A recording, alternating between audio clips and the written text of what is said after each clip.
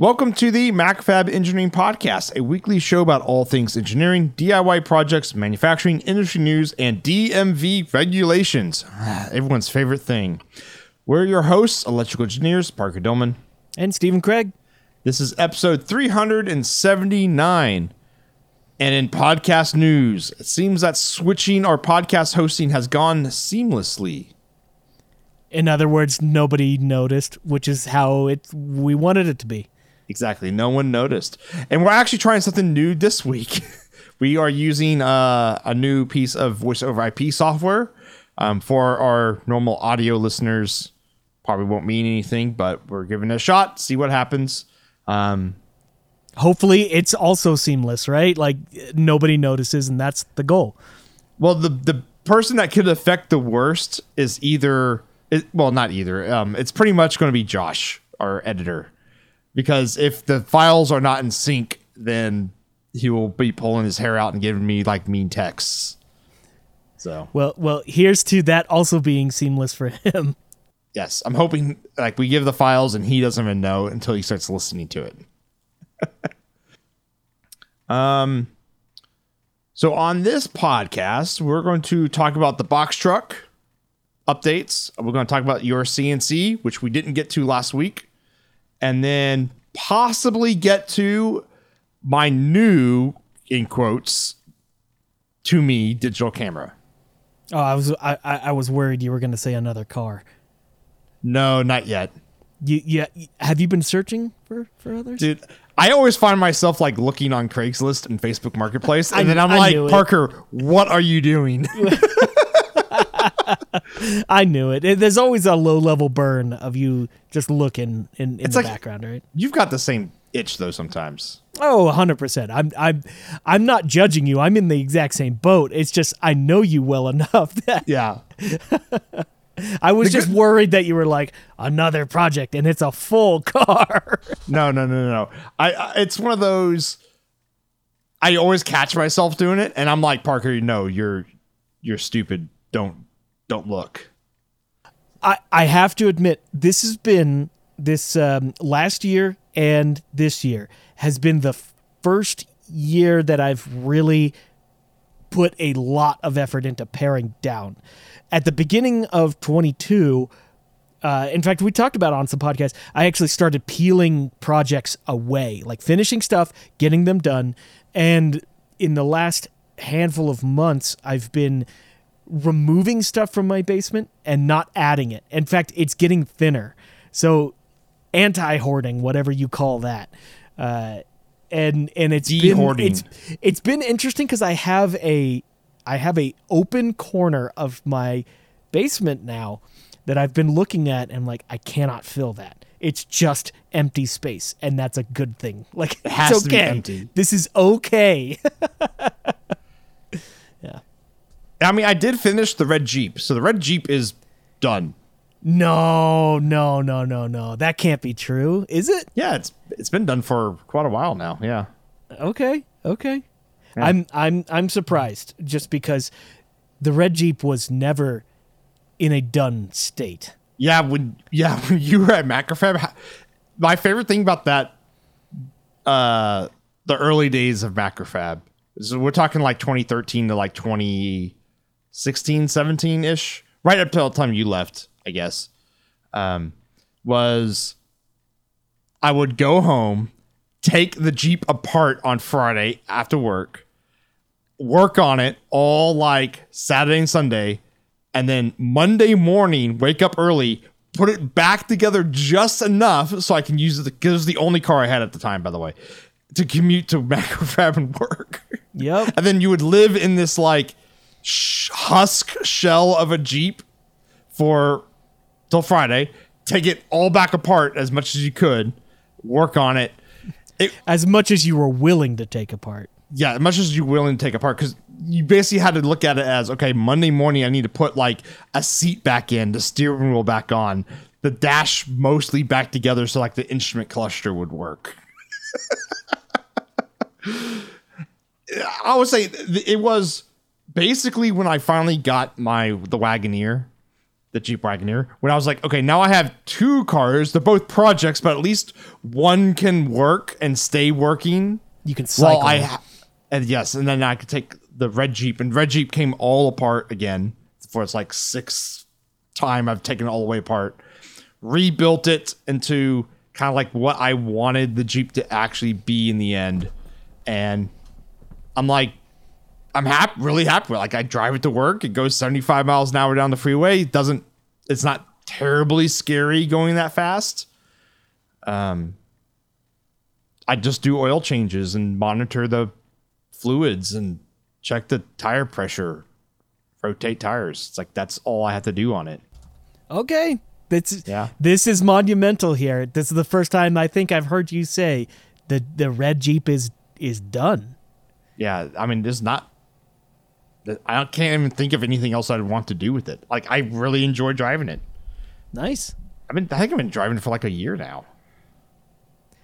I think I've never actually said to you it's done. So no, like I'm saying, seriously, live here. This is the first I've heard it's done. Okay, yeah. I was under the impression that it would never be done. It's in a positive way, Yeah, no. It's like really like the only next step you could do with it is like you'd have to tear apart the entire suspension and put a different kind of suspension on it. Like different geometry, really. It's like the only way to make it better. And I'm like, I'm not going to do that. Like the improvements I would gain from that isn't going to be worth the time and worth the money. You soaked everything you can out of it. Yeah, I really like how it's set up now. It's like, it's got a decent lift. It runs 35-inch tires. I've never come across anything off-road that it can't either go over or, surmount, basically. I don't go over the craziest stuff with it, so that's probably why. Because, like, there's some crazy Jeeps out there that could probably do way more than mine can do, but they also break things, and I don't like going camping and breaking things. Right. So tangent to automotive here. I heard something funny earlier today. A buddy of mine sent me a video. Have you heard of the unit of measurement of an ugga-dugga? Yes, for sure. So that's it. So for those that don't know, that's the sound an impact gun makes, especially a pneumatic one. So like if you're at a tire shop and you hear the yeah, that's an ugga-dugga. Yeah. So it was explained to me that one ugga-dugga is about 4 to 6 foot-pounds of torque. Wait, so I would say way more than that, but okay. Well, if you give it one ugga-dugga, so like a normal, in automotive world, you give it about 6 or 7 ugga-duggas and it's home, right? Or stripped right out. Oh, man. Okay, so you sent me a link about this. What, about ugga-dugga? Well, there's ugga-dugga.com, actually. Okay, yeah, let me go to this website. Well, it's nothing special. Well, I think they actually have a definition of what an ugga-dugga is on the main page. Yeah, they say an ugga-dugga is a unit of measurement consisting of time and torque, often found in automotive workshops. I like how the unit of measurement is found in an automotive workshop. But an ugga-dugga can be counted indefinitely, but is commonly understood that 7 ugga-duggas is the maximum torque, while 3 ugga-duggas is sufficient to hold most projects. And what's funny about that is like there's a hair of truth to that statement, right? A little bit. Yeah. I would say anything over 5/16 fastener, you could probably be okay with that. I guess it also depends on how big your ugga-dugga tool, your air impact actually is too, because I've got 2. One ugga-dugga is like 50 foot-pounds. And the other one, I actually don't know because I don't use it a lot. It's like a smaller, like compact one. But I end up not. Usually when I get the impact torque off, wrench out, usually it's to remove fasteners. So I don't really care how strong it is. It's either like, I want it to come apart, so it's going to come apart. It's actually the great thing about that tool is like, it's either going to take the bolt off or shear it, and both are okay. Yeah, both work. I heard a phrase earlier today. Well, you've probably heard the phrase, there's nothing tighter than stripped, which I think is funny. But an alternate to that is there's no, I'm sorry. An alternate is Loctite is great, but cross thread is better. Well, you only get the cross thread at once. One time, that's it. You get one time. time, but that's about as tight as you get. Yeah. You cross thread and then shear the head off, and you're good to go forever. Yeah. On your caliper bolts. Yeah, do it up. Make sure it's in a critical location on your engine block. For tightening bolts, I rarely use an impact gun. Usually, I'll snug it up with my electric ratchet, which is, and then just like torque wrench it. Oh, come on! You're not reefing Ugga Dugga on your oil bolt. No, I'm not. Bolt. No, actually, that I hand tighten and then use a torque wrench too. Yeah.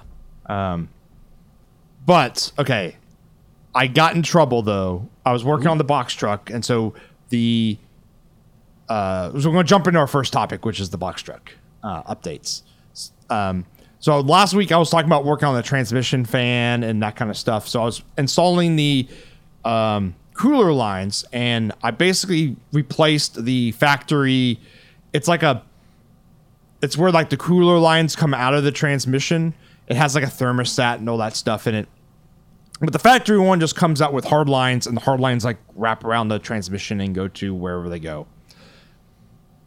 And I needed to replace that with one I could attach soft flexible lines to, because I'm running that external cooler.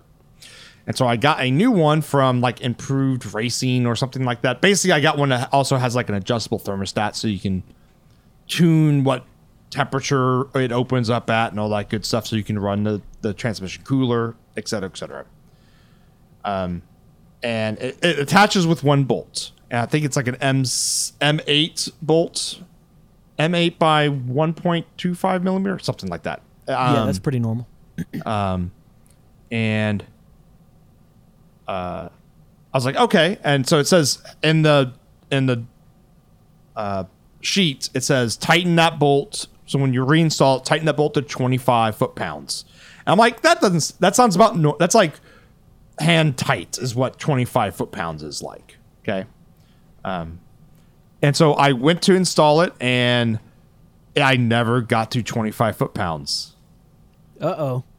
Yeah, it just did not click the torque wrench. And it pulled the threads out of my aluminum block on my the bell housing on my transmission. Oh no. And so yeah, because I was about to say 25 is actually pretty high for aluminum.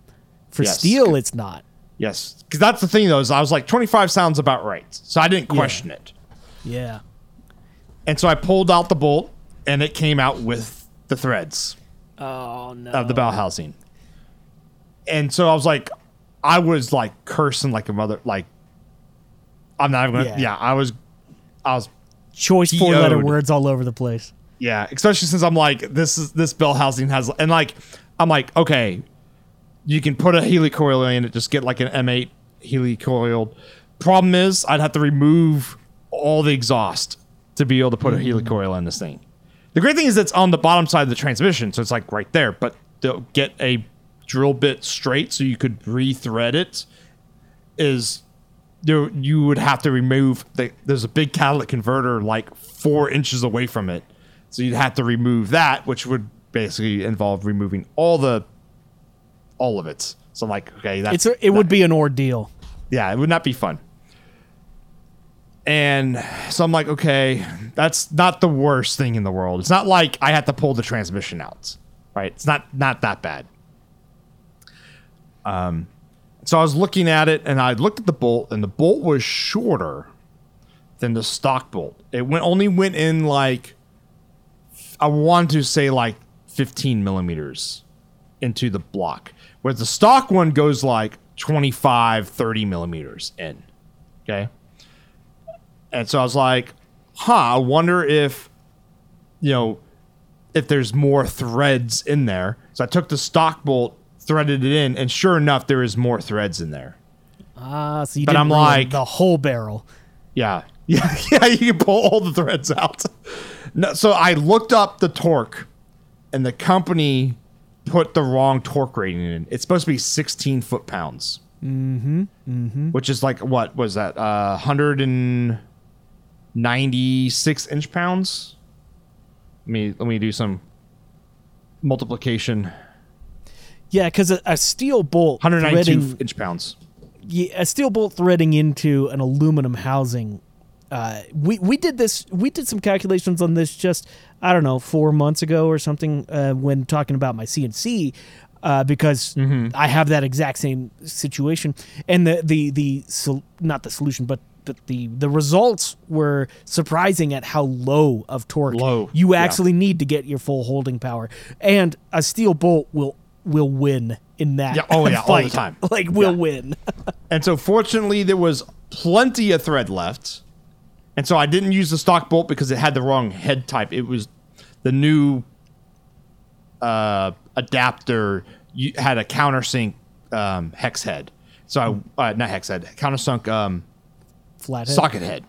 So like it used an Allen. Okay, like a kind of board. And so I went to Ace right down the road and picked up a bolt that was longer. That was basically, it went the same depth as the stock bolt with a socket head on top of it.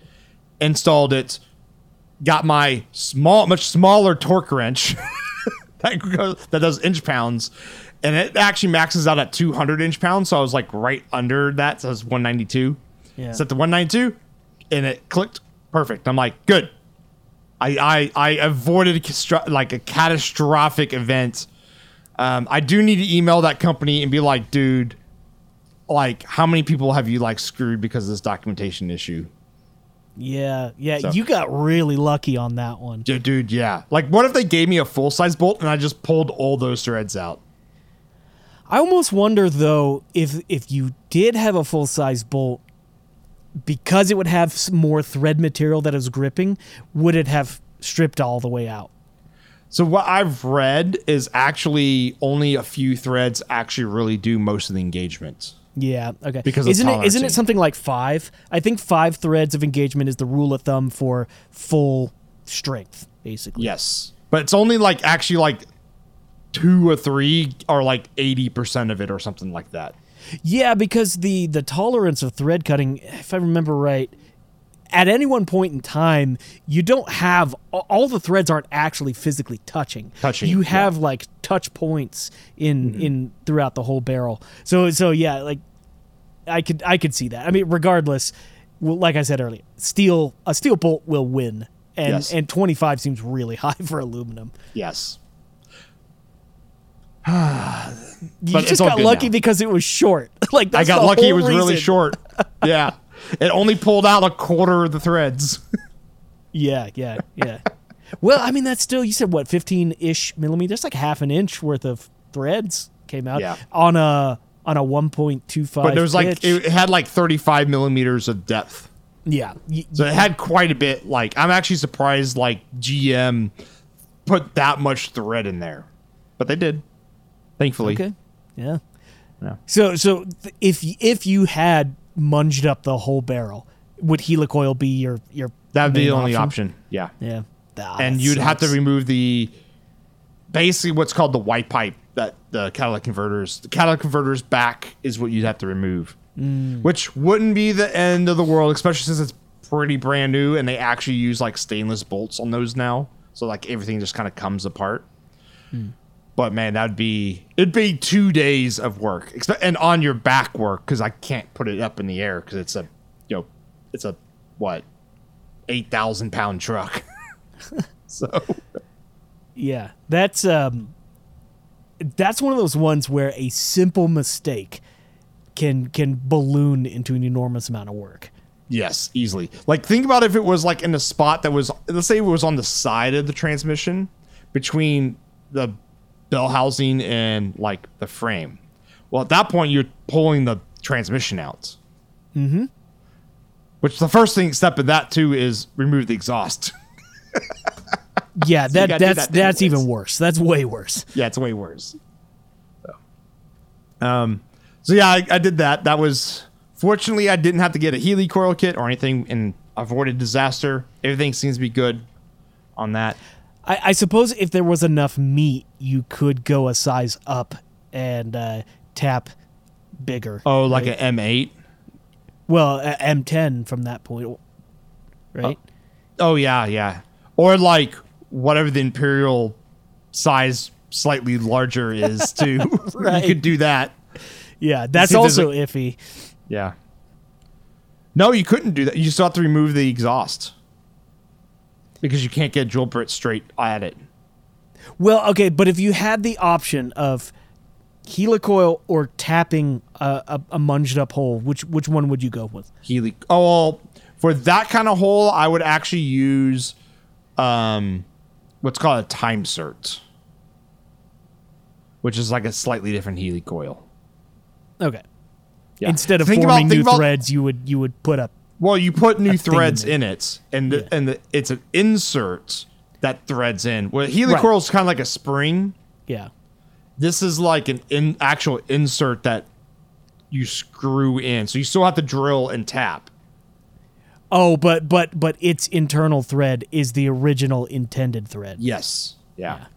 Time certs and helicoils both have their there's if you go online, there's on the car forums, there's camps of which one's better. They both have their places, in my opinion. So it just depends on what application is. For this application, time cert works better than a helicoil. So and the best situation is neither. Yes, the best situation is neither. Yeah. Yeah, that was. Whew, okay. I'm actually getting worked up thinking about how worked up I was about that situation on Saturday. Yeah, that'll ruin a whole weekend. Yeah, I thought it did. But after that, my brake lights actually arrived. So I got those installed. I just had to pop those in and hook up the wire, and I did all the wiring correct, and they just lit up. Perfect. So all the wiring's done for the lights at least is done on the truck. And then I put in I'll post pictures of the lights because they are really cool looking. They're not just your standard truck lights. And then I built a spare tire holder and installed it. And I was able to. This is what we talked about a lot last week about different ways of accessing the hoist mechanism. Yeah. So what'd you end up coming up with? I ended up going with the side-mounted hoist. So you access it from the side, and what I figured out is basically playing around with the positioning is actually just a 3/8 long extension for a ratchet would just hit it perfectly and still give you enough length on the outside of the frame. So you don't even need a hole or anything. You just have to stick a ratchet up underneath and just put it in, and you're good. Can you do that in the dark? I mean, you have to have a light, but yes. Okay, yeah. I'm just saying, if you're on the side of the road and you need to get to I made sure, you could do that. But yeah, so I'll post pictures of that. And I was able to reuse, a hoist I had. I reused some bolts that I had, some U-bolts from a trailer project a long time ago that I had left just lying around. It was great. That project cost me, it cost me money back in the day, but I've written that stuff off my brain, right? So it was U-bolts and C-channel, right? Is what you end up using? Yeah, some Unistrut that I had lying around. And honestly, you look at it and it looks a little cobbled together, but it works great. It looks fine. Yeah.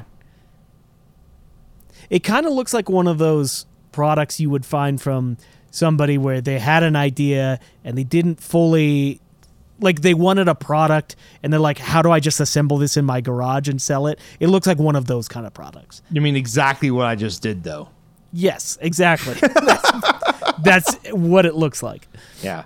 I mean, it was mostly I just didn't want to buy anything else. I was like, how can I make this project work without buying anything else? Oh, it has the look of, how do I do this without buying something? Yes, because I already had the hoist. I'm like, oh, I have a ton of unistrut, which is certainly strong enough to hold the hoist up. I have a whole bunch of bolts, and I'm like, oh, I have some U-bolts that fit around the unistrut. Perfect. Yep. Good to go. I think I was just going to cover the whole thing in black paint, and then you won't even tell that it looks cobbled together. No, that's the difference between it looking like it's made in a garage or looking like it's made somewhere else. It's just black paint. Black paint, yeah. Semi-gloss Rust-Oleum. Actually, okay. If you like 30% gloss powder coat it, then it would look like a product. I'll take that. And then I started working on the 360-degree camera system. I basically did enough to like make sure it worked because I had to buy it from like some seller on AliExpress. It was really weird. It took me a long you can find people that sell 360-degree camera systems here in the States. Most of them are over in Europe though. And why I say 360 camera, I'm like how fancy cars nowadays have like cameras all over them, and so it looks like so when you like back up or look in your rearview mirror, it shows like a model of your car and like everything around it, or like it looks like there's a drone down above you or like flying behind you or something like that. Yeah. That's just really fancy camera trickery is what it is. And you can buy these systems for buses and big trucks and RVs to retrofit on, RVs, et cetera, et cetera. But it took me a long time to find like a good system. Like there's a couple here in the States, and one they charge an arm and a leg, and like you look at the camera quality and it's just not great. And I found a place over in the UK that sold them. But funny enough, I was like looking at them and I'm like, I've seen these before. Like I've seen these cameras before. And sure enough, they're just using like cheap Chinese cameras. Right. And so I'm like, then I'm paying a markup to someone to buy cheap Chinese cameras. So I'm like, I don't want to do that. So I started actually looking at AliExpress and Alibaba, and I actually found one of the OEMs. And the OEM is called like Stonk Cam or something like that. It's like STRONKAM, or maybe there's not an R in it. I don't think there's an R in it. Yeah, Stonk Cam or something like that. Anyways, they're one of the OEMs. I think it's kind of hard to tell sometimes.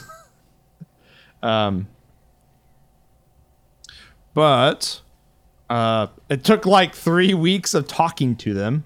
Because like, sending one email a day and trying to get like across like what you want to get and that kind of stuff. And they finally put together a camera system, because I also wanted like ultrasonic backup sensors and stuff like that. And also I wanted like auxiliary cameras, so like I can like press a button and I can like look at my trailer. That kind of stuff. Like basically like how modern like trucks have these crazy towing camera systems. I'm like, I want that, but in my box truck. So trying to build that out. And that showed up a couple months ago, that camera system, and I haven't had it installed or tested it. So that was the first thing, was like, does this system that I bought actually work? And yeah, it actually works great. I'm actually really like, I got the bigger cameras, so they have like a bigger image sensor, and they have more infrared lights, so they are better at the dark. And they blow out any backup camera I've ever used before. Like the camera quality is so clear at night. I'm shocked.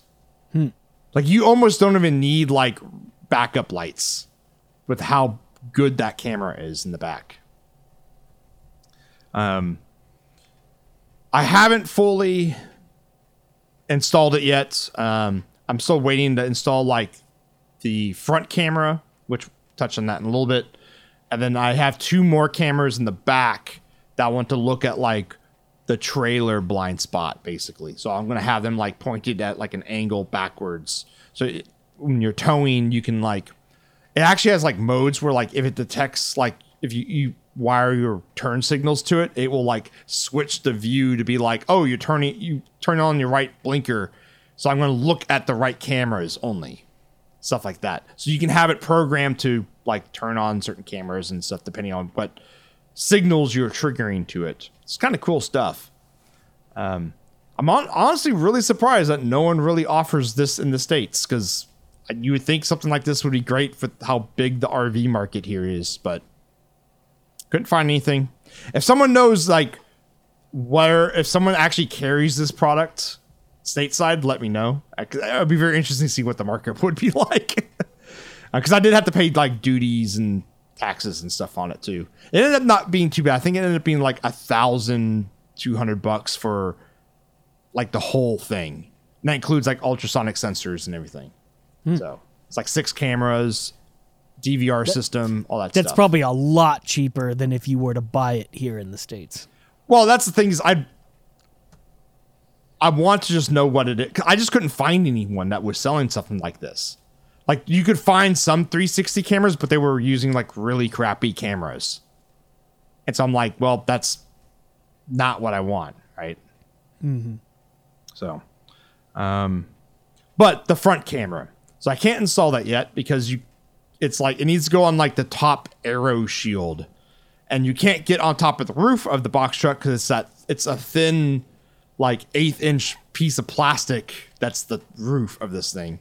So you can't stand on it. So you can't actually even get to that spot of the roof to install the camera. So I've got to build something. I got to build some scaffolding. Don't you have? Well, this might not work. You have a lift, but it's in your garage. It's in my garage. You can't get the box truck in. Yeah, and that lift only goes like 5 feet up too, so it's not, you couldn't get up there either. Okay. And I did look into like renting scaffolding. So I'm like, oh, scaffolding, like every job site's got it, so and a lot of people rent it out. So I'm like, how much does it cost for like a homeowner to rent scaffolding? $500 for one set of scaffolding per week. Wow. And I need 2 sets because I'd have to build 2 towers and then like a bridge across to like get on top of it. And apparently it's a big problem in the RV world. And so people just build them out of wood. So that's what I'm going to do. I'm going to build like a 12-foot tall, 12-foot wide, 4 feet deep, I guess, scaffolding. And just like slap a ladder on the side and call it good. Yeah, good enough, right? That'll be. Yeah. You'll still spend, unless you have wood lying around, you'll still spend $100 to $200 building that scaffolding. Yeah, I think I calculated it's gonna be about $180. Yeah, but that's still cheaper than $1,000 for all the scaffolding that I wouldn't own. The great thing is I'm gonna build it so I can take it apart. So if I ever need it again, I just can kind of bolt it the pieces back together and then have it just in case. Or I'll end up like, because I built one of these, a similar thing when I was working on my Jeep to lift the roll cage and out. Because remember we welded that roll cage up. Oh yeah, that was so long ago. Yeah, but to get the roll cage in and out, I built what my neighbor called the guillotine. And it was an A-frame hoist basically that you could drive the Jeep under, and you could lift the roll cage out of the Jeep just enough to get it out of it. So you'd lift it up, and I just had like half an inch of clearance, and then you would just push the Jeep out of the way. Nice. Because that roll cage you couldn't lift that thing out of the Jeep by yourself. Even with two people, it was pushing like your weight limit to lift that thing up. Yeah. So the hoist made it really easy. But the bad thing is with the hoist, because the hoist would have been a great starting point for this project, but I have disassembled it and have used the wood in other projects down the road. So it's gone. I think it turned into like a flower bed in Galveston at one point as part of it. Something like that. I'm trying to come up with some other solution that's easier, and it's almost like anything else is just dangerous. Yeah, it's like, oh, you can get 2 A-frame ladders and then put boards in between them, right? Yeah, and it's like that's way more dangerous than building. That's super this thing. sketchy. Yeah. Because like this thing is going to be stable when you build it and stuff. So it's like there's nothing wrong with it. It's just you're going to build this thing for one purpose. Yeah, and it sucks too because you're going to have to spend half a day building this, or a full day. It's going to take like all day. Yeah. It's going to take like all day to build it. It's going to be an effort, you know. Yeah. Well, the good thing is I'll be able to install the camera, and I'll also be able to clean the roof because I was on my roof and I looked at its roof, and I'm like, it's like disgusting. So I get to power wash it, and while I'm up there, I'm going to reseal the roof too. So it'll be good for probably a decade. Be good to go. Fun. But, wow, well, man, we've been talking about the box truck for like 37 minutes. This is going to be the box truck episode. Yep. The RV portion now. So this is the interest. This is the whole reason to actually buy the box truck is to build it into an RV that can tow. So I've done like the tow part. The funny thing is I'm not going to be towing anything anytime soon. But I did that part first. Reasons. Just get it out of the way. Get it out of the way. Because that's like all like the greasy, grungy work. And do that on the while it's super clean, so you don't have to worry about it. And I know I've mentioned this basically every time we talk about the box truck, but I think it's worth mentioning every time we talk about it. This was a new car. This is not like it's effectively brand new. And so effectively brand new, yeah. Yeah, so everything Parker's doing here is on top of a new car. Yes, it's better. There's not like restoration efforts here. No. Yeah. It is making it better though. Yeah. Absolutely. Well, it's better's not the right word. Purpose built, I think, is you're right, correct. Because you have a plan for this. Yeah. Whereas your other cars are like a little bit more general purpose. A little bit, I guess. So RV, okay. So right now it's titled as a commercial vehicle because it's a commercial vehicle. It's a box truck that built on a Chevy Express 4500 platform.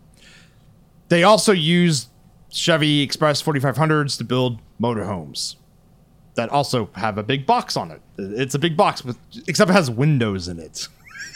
That's like the only difference. Actually, there is each state is different because you can retitle things when you do conversions. And I'm going to be doing an RV conversion on this box truck. And so I started reading all the fun stuff in the Texas DMV Occupations Code, specifically section 2301.002, parenthesis 21, closing parenthesis. Of course, that one that everyone knows about. Yeah, everyone knows about. But this actually defines what a motorhome means for the DMV here in Texas. So a motorhome needs to meet these requirements. And if it doesn't, then it's not considered a motorhome, and you have to classify it as something else on the title. So your conversion needs to hit these bullet points to do the conversion. So a motorhome means a motor vehicle that is designed to provide temporary living quarters, and that A, is built on a motor vehicle chassis and is an integral part or permanently attached to the chassis. Well, I think my box is like bolted and glued to the truck, so it's never going to come apart. Yeah, check on that That's one. done. That's done.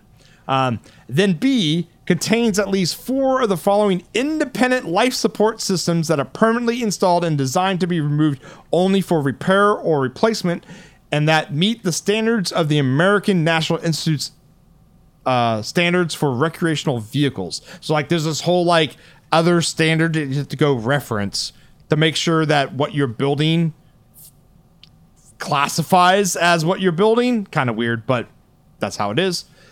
So one of these, so you only have to hit 4 of these, and they give you, I think it's 6. So you have to have 4 out of 6 of these things. One of them is a cooking facility with an onboard fuel source. So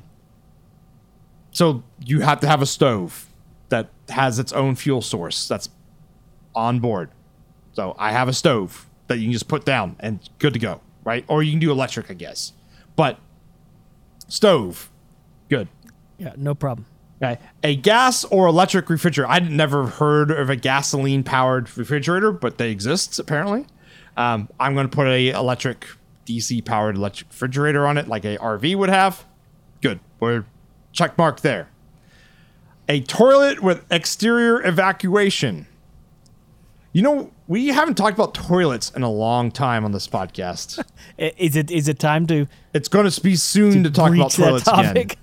Yes, it'll be soon to talk about toilets again. Unfortunately, the toilet that I'm going to pick does not have exterior evacuation. Oh, don't tell me you're just putting a 5-gallon bucket in the back. Close. I'm going with what's called a compost toilet. Oh, okay. Yeah, I've seen those before. Yeah, which is a self-contained unit that we'll talk more about later once I get one. But it doesn't have exterior evacuation. It's self-contained in its own unit, so it doesn't actually classify as this. Yeah, right. Okay. And then a heating or air conditioning system with onboard power and fuel source separate from the vehicle engine. So that's a big one, meaning that you have to have an AC or heater system that has its own power source that is not tied to the vehicle's engine. Okay. I'm going to have that. It's Texas. You need air conditioning. It's 100% necessary, yeah. Yes. Okay. And then I checked that off. So I've got 3 out of 4 so far.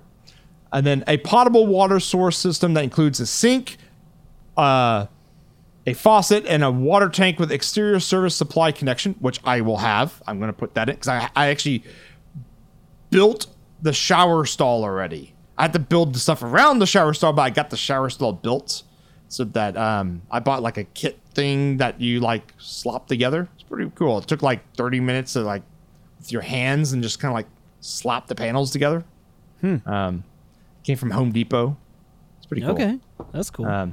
But yeah, so it's going to have a shower, and you need onboard water source, all that good stuff. And then a 110 to 125 volt electric power supply, which I thought was really weird to have that included in Wait, there. can you just slap an inverter in there and that counts? Yes, an inverter counts.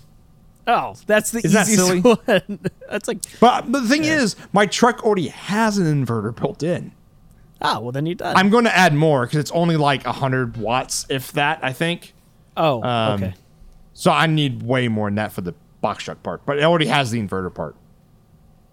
So I have 5 out of these 6 things, so I'm good to go. It's very interesting. When you say RV, what's the first thing that comes to your mind when you say, what are you going to do with an RV? What's the purpose of an RV? Well, okay. So usually whenever I see that, it's one of two things. It's either like Instagram influencer that, takes a bunch of pictures and shows their house off going around the nation, or it's a retired couple that sold their house and they just drive around all day, every day, seeing sights. Yeah. But you have the RV, so you don't have to pay hotel fees. So you can just sleep in it. Mm-hmm. Nothing in the Texas DMV Occupations Code is about sleeping in an RV. They That's want true. to make sure you can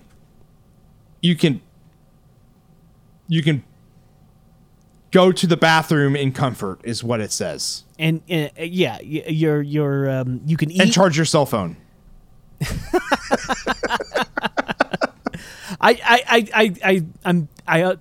I'm guessing they have that because they're just assuming you got sleeping taken care of, right? I know, but it's so weird. It's like it should be like and sleeping quarters. I don't know.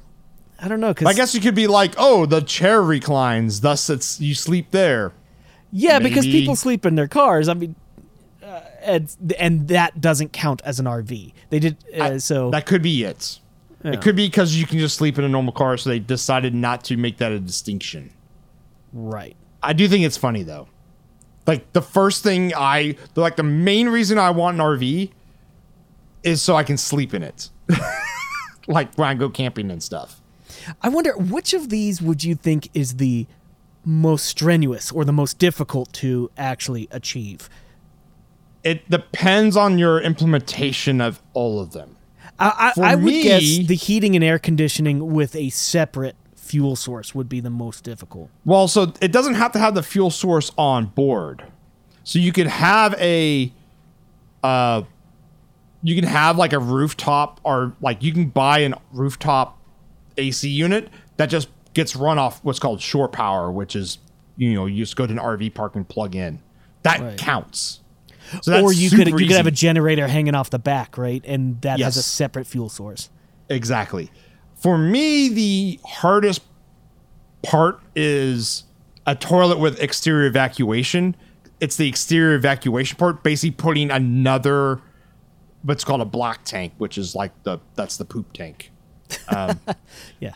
Putting that another tank is more difficult than all these other things for me. So I'm like, that's why I'm going with what's called a compost toilet, so I don't have to worry about plumbing for the pooper. Right. That makes sense. Yeah. I mean, have you considered going that route and just making it like a permanent toilet that you don't have to take out and dump? I considered it for all of like 3 seconds and decided not to do it because I just don't want to deal with it. It's probably a lot of effort, right?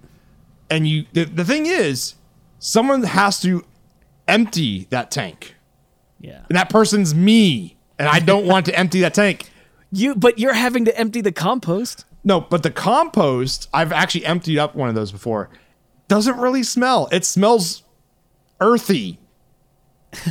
Well, yeah. I mean, given enough time, it does, right? Like it has to break down. Yeah, but it actually doesn't. It doesn't take long to break down. Yeah.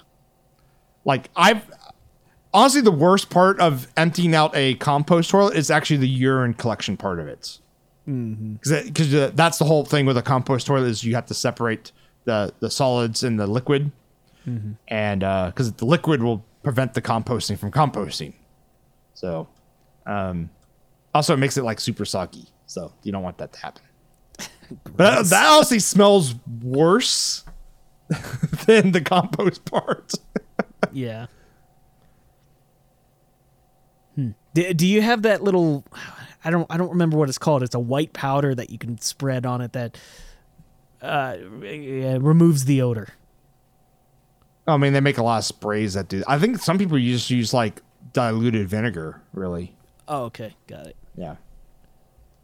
I mean, I'll put it this way: the ones that they have now have their own vent systems that are powered, so you don't smell anything. Yeah. I'm actually like looking for like I thought about putting a proper like chemical RV toilet for a while for all of 3 seconds, and I'm like, no, I'm not dealing with that. That's another big tank I have to put in. I have to empty that tank and transport that. It's sewer. I have to transport the sewer somewhere. I'm like, nope, I'm just going to do a compost toilet and not have to worry about it.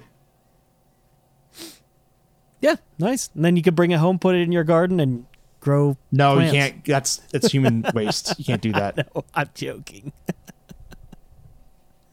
Because I'm not going to be the kind of person that just opens up the black tank on the freeway. Oh, do people do that? Oh, yeah.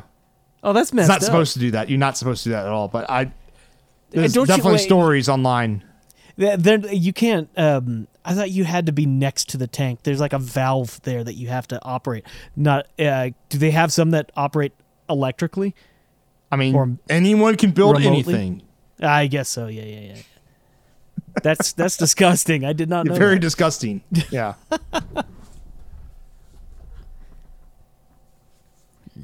All right. So we're running up on 50 minutes now. Yeah. Or do you have any other comments on this box truck so far? I don't. But why don't we push CNC stuff till next week, because we're already at 51 minutes. Yeah, that's what I was thinking. But I am going to bring up my new camera because that will probably round out this podcast. But I am making an executive decision and we're changing one of the rules of the podcast. Oh, what, the 50% rule? Yes, the 50% rule. I was actually talking to some people that were fans of the podcast at our May the Fab Be With You event that was 2 weeks ago. And everyone was like, we love hearing the random projects. that y'all just randomly come up with, even if you all don't do anything about it. So we're just gonna start. If we just come up with random ideas, we're just gonna talk about them now. But this project's actually going to be done. Actually, I think it actually already clears the 50% rule too, but just in case, we're throwing it out there. So, Parker of the past, when I was a wee child, I was in the Scouts, and this was like probably when I was like 13, 14 years old, maybe even younger than that. At one of our Scout camps, I took photography as one of my merit badges, and we mostly it was covering film, because at the time film cameras were pretty much the only thing that existed for taking pictures. But digital cameras were starting to become a thing, and the person that was teaching the class actually had a digital camera, so we got to like shoot digital photos, and it was a Sony MVC-FD5. Which that means probably nothing to like everyone out there. But what that is a Sony camera that was their first camera that used a floppy drive as the storage media. I'm assuming that the FD in the drive number is floppy drive. Yes. MVC also stands for something else, but I don't remember what it stands for. Like Mavica. It's right there, actually. Mavica. Okay. MVC is short for Mavica. It's something actually like magenta. What's VI? Violet. Indigo? Violet. Something like that. It stands for like the colors of the sensor, too. Okay. It's like Mavica is like the colors of the sensor abbreviated, and then MVC is the abbreviation of that abbreviation. Anyways, this was the first camera of this entire line for like 10 years they've made. And each one of the core things was it used a floppy drive. Now, eventually they added like other media, storage media, and I think at one point they used like Sony's proprietary flash sticks, but you could still use a floppy drive with it. And then once the floppy drive kind of expired, in its life cycle, they went to like mini discs. So you could take pictures on mini discs, which is kind of a cool concept. But anyways, I don't remember how I thought about this camera, but for some reason I just was like, got the urge. I'm like, I need to like buy one. And fortunately, these cameras, the quality of the image sucks bad. Like, it's awful. So that means also these cameras are really, really inexpensive. And they also made tons of them. Like, this was like a top selling camera for years when it came out. It's like millions out there. So I was able to find one actually here in Houston on eBay for like $18. And it came with a battery. Now, the battery was dead when I got it. And I did it come with a floppy, though? It did not come with floppy, but I have stacks of floppy disks. So I was fine there. And the great thing is it uses a battery that Sony still uses. Okay. This like camera battery that Sony still uses. So I actually was able to buy. It's like a custom molded battery. I'm surprised that's still in production. Sony still uses this battery shape. Wow. It's the NP-F series of batteries, and like a lot of their stuff uses it. So I was able to buy a charger and some spare batteries, and I actually was able to get this battery functional again using the little, the back feeding trick. So I was able to put it on the lab power supply and feed it basically current limited to like 100 amps, and just like let it slowly creep up until it hit to like 6.5 volts, and then I put it on the charger, and the charger's like good to go. Charge it up. Nice. So and actually it still holds a charge really well. So these Sony batteries, I mean, that's like a 30-plus-year-old battery at this point. No, not 30-year-olds. Not 30. This is like a 99 camera. How old is that now? Over 20? Yeah, over 20 years old. 24. 24 years old. That battery can drink. We're getting old, Parker. Yeah, I know. So yes, it actually works fine. Takes pictures just fine. Flash works great. I actually kind of really I really wish it had like a viewfinder, like where you can put your eye up to it and look like a rangefinder style, but it only has like the big old screen on the, big. It has a screen on the back. Floppy in the way. There's floppy in the way. Yeah, now I think about it, it'd be really hard to fit optics in this thing. Yeah. But I would do it because I actually my other camera I'd like taking with like the viewfinder, versus like holding it out at arm's length and doing this motion with the camera. So is the floppy the only way to get images off of it, or does it have a USB? Yes. Oh, Correct. it's just the floppy. Just the floppy. And do you still have a floppy drive somewhere? Yes, this is where the project comes into play. Ah, okay. Okay, so I have a USB, the floppy to USB like adapter thing. That's actually right here. So you plug that, the USB into your computer, pop in a drive, good to go. Works most of the time on Windows 10. It actually worked great in Windows 7. Apparently, like with Windows 10, they got rid of like a lot of MS-DOS stuff, which happened to be some of the stuff that made floppy drives work. But who uses floppy drives anymore? So unfortunately, it doesn't really work too well, and you can only get a couple images off before like the driver decides to crash.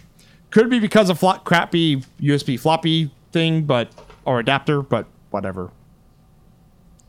So here's the project. Okay, this is something I've always wanted to make too, but I never had a reason to make it. So now this is the reason. The reason is I want to have something portable so I can use this camera in a portable state and then like pull images off. Like let's say if I go camping, take images with this guy, and then I need to get the images off because you can only put like 20 images on a floppy disk. It's, by the way, it's like 9 megapixels, I think, or is it 0.2? I was about to say that even seems high for that. I think it's 0.2. Yeah, I think it's 0.2 megapixels. Not a lot of pixels. I'll share some images that I've taken of it so far. I love taking photos with this because it immediately transports me back to like 2001. Like you look at those images and you're like, hey, I've seen a forum post with images like that before. What would be really interesting is if I still have my old Nokia phone kicking around that had a camera on it, and take some pictures with that and see what that resolution looks like. Do a comparison. Yeah, I bet you that's actually better than this camera. It might be. Yeah, mainly because it doesn't have the limitation of storing stuff on a floppy drive. So yeah, you take a picture and it goes as it's seeking the floppy disk and writing to it. It's great. Where was I going with? Oh yes, the project. So I want to make a fake vintage luggable computer that will have a floppy drive in it. And also I want to this also kind of combines with the CAN bus idea too. I'd like to build something that has built-in CAN bus sniffer and stuff. So like you have like your hacker laptop, and it also has to look the parts. So it has to look like late 80s, like early 90s laptop-y. So like super chunky edges and that kind of stuff. Yeah. Totally aesthetics too. And I'm just gonna put like 18650 lithium cells in it. So I went down the rabbit hole of like, okay, sure, I can find like an old computer and put it in there and like run an Linux and stuff on it. But I'm like, man, I'd really want to just like slap a Raspberry Pi 4 in it and just be done with it. But Raspberry Pi 4 doesn't have a floppy drive controller for obvious reasons. I was just looking it up. You can force it. So there's some adapters that you can like. It doesn't work like you think. There's some like you still have to have a microcontroller like in between, and then that's like your floppy drive controller. I ended up buying what's called a greasy weasel. Oh, enlighten us. What is a greasy weasel? It is a open source floppy drive controller to USB that allows you to basically dump any Magna Flux images off floppy disks. Oh, wow. That's specific. Yes. So it's a USB to any kind of floppy disk kind of, as long as you have a drive that works correctly, you can read off the Magna Fluxes off the disks. Seriously, I'm pretty sure that's what they're called. That's amazing. And more recently, someone came out with a way, because usually you would have to like dump the MagnaFlux image. Okay, you have to dump the whole image of the disk. And the great thing is it shows you like the disk and like all the sectors. It's really, really cool. It's like That's super legit. visualization, like super hackery. So someone actually came out with a way so you can live with that tool do a live Explorer file system setup. So that's all great. I wish I knew the name off the top of my head what that software is called, but basically you can now attach a floppy drive directly to a Raspberry Pi with this USB interface, and it works like a floppy drive, and it actually does work well, supposedly. I'm going to try it out first. And so like I already have, because this is a project I've been thinking about building for like this luggable PC for a long, long time. So I already have like a screen that will work for it. I already have like speakers and stuff that will work for it. I already have a keyboard picked out. I'm trying to figure out like what I'm going to do for like a mouse, because I kind of don't want a trackpad, because trackpads weren't really a thing. You had some of them had like actual like track balls on like the laptop itself, but trying to find something like that to make it work seems kind of hard. I think what I'm going to do is use like a joystick thumbstick, and then use I have some Arduino Leonardo dev boards that I made long time ago, and I can make that a mouse device over USB and just read the thumbstick and make it move the mouse around. Oh, come on. You don't want to do it over a PS2 connector, not like the old green barrel connector? Yeah, and purple too. Yep. Yeah. Classic. Well, purple was keyboard and green was mouse, right? I think so. I think that's how it was done. I think that's correct. It's been a long time. It's an old 6-pin D-sub style. Not D-sub. What do you call it? The circular one. DIN. Yeah. Classic. Yeah. So, once the, I'm pretty sure the greasy weasel arrives. Let me make sure that's actually what it's called. I think it's greasy is like the first thing that's in that.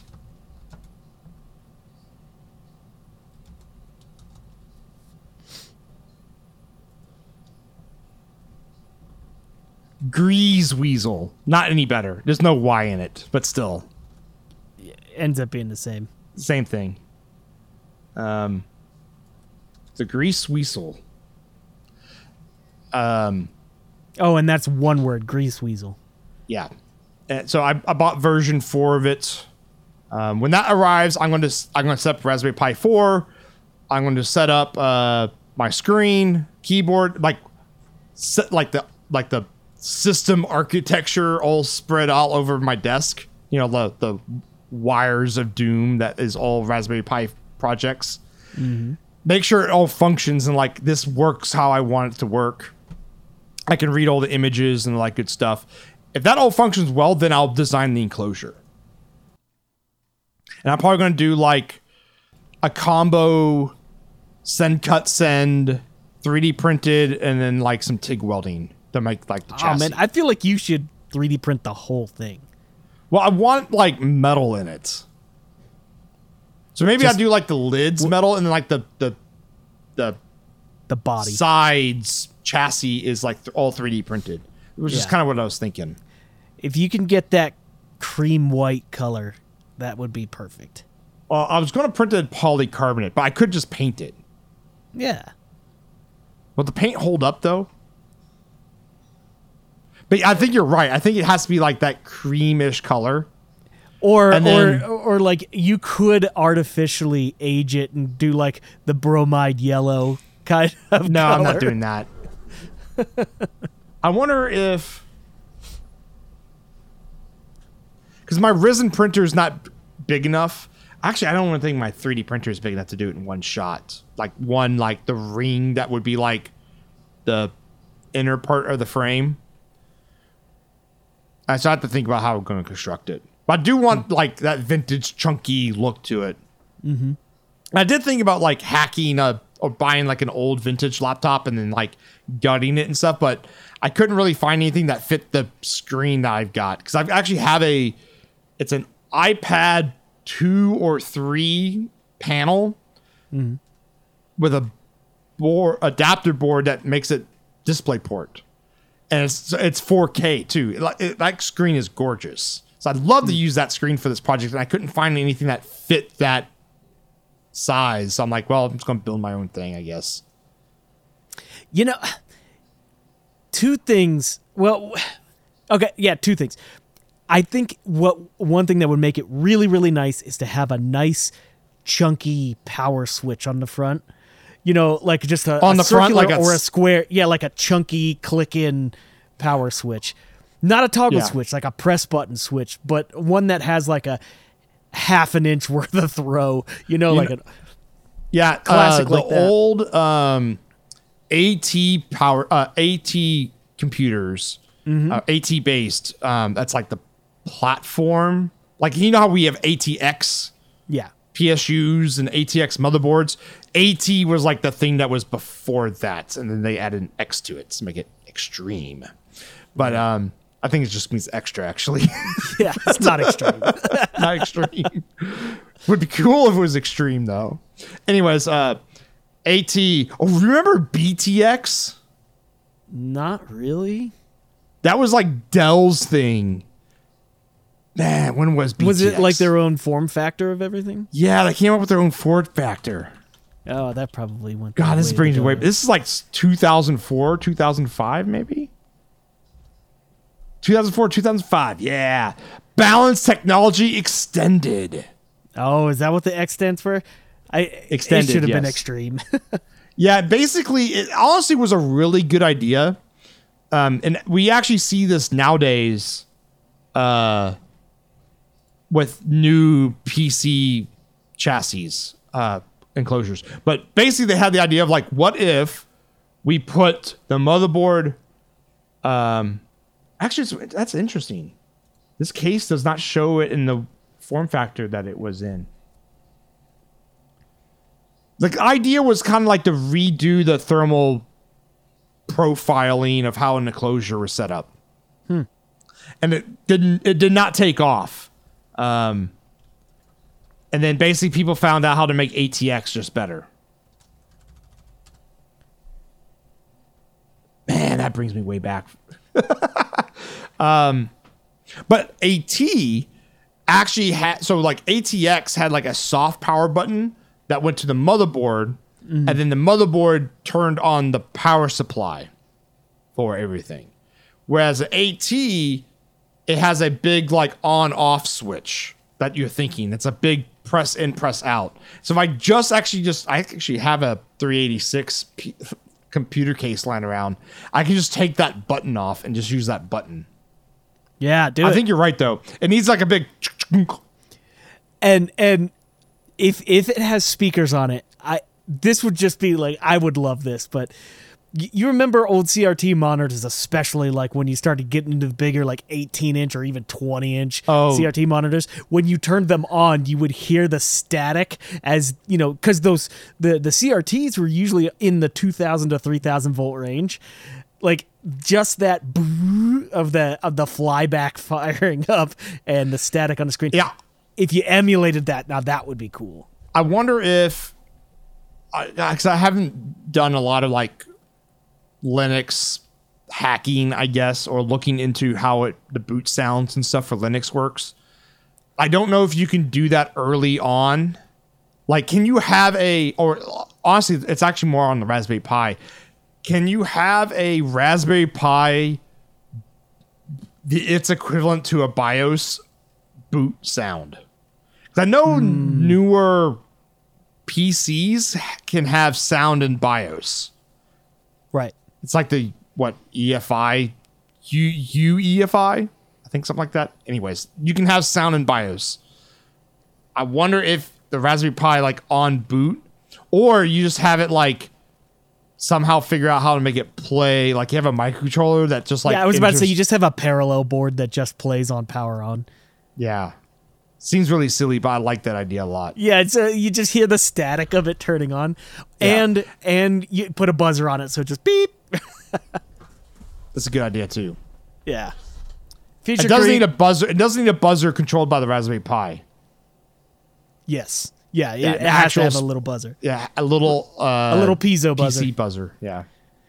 Also, I'm looking at the differences between ATX and BTX, and a lot of it, I could see that, people are demonstrating it's like thermal flow, like how air flows across the board. But one of the main things is just where the processor is placed in relation to your memory slots and your peripherals. ATX puts peripherals on one side of the processor and memory on the other side, but BTX kind of puts the processor in a catty corner to both memory and the peripherals. So I don't know. I guess the main thing was just more about thermal flow. How does air get across the board? And you got to remember, this is back in the Pentium 4 days, where this is where an AMD like actually started getting a foothold, because the Pentium 4 was such a power and thermal hog. Like, it just dumped power. And AMD's like, we're efficient now. Well, now, because back in the day they were not efficient, but comparatively they were way more efficient. Like the socket A, like the AMD Barthen control. Is it Barthen or Baron? I think it's Baron. Athlon XPs. What was that? What was the architecture? Baron? Jeez, I'm scraping my brain right now. Yeah, I have no idea. This is not my area of expertise. This is how I got into, like, just interested in electronics in general, was building my own PCs. Barton. It's Barton. Okay. Yeah. Athlon XP 2800 CPU Barton. How much does one of these cost nowadays? $50. I think that's how much it costs brand new.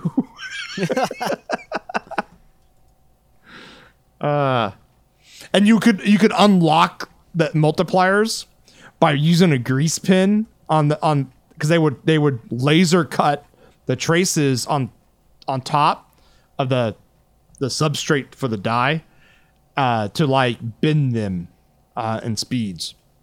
And so what you would do is you would get the cheap one, and you would go in and grease pin the faster one, and hopefully you get lucky and it was just bend to be bend. It wasn't bend because it didn't perform up to snuff. Or it might have been bend on the edge.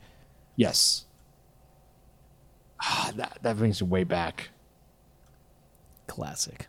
Yeah.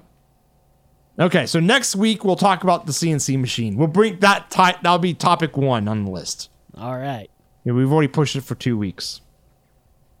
Okay, I guess I'll wrap it up then. That was the MacFab Engineering Podcast. We're your hosts, Parker Dolman and Stephen Craig. Later, everyone. Take it easy.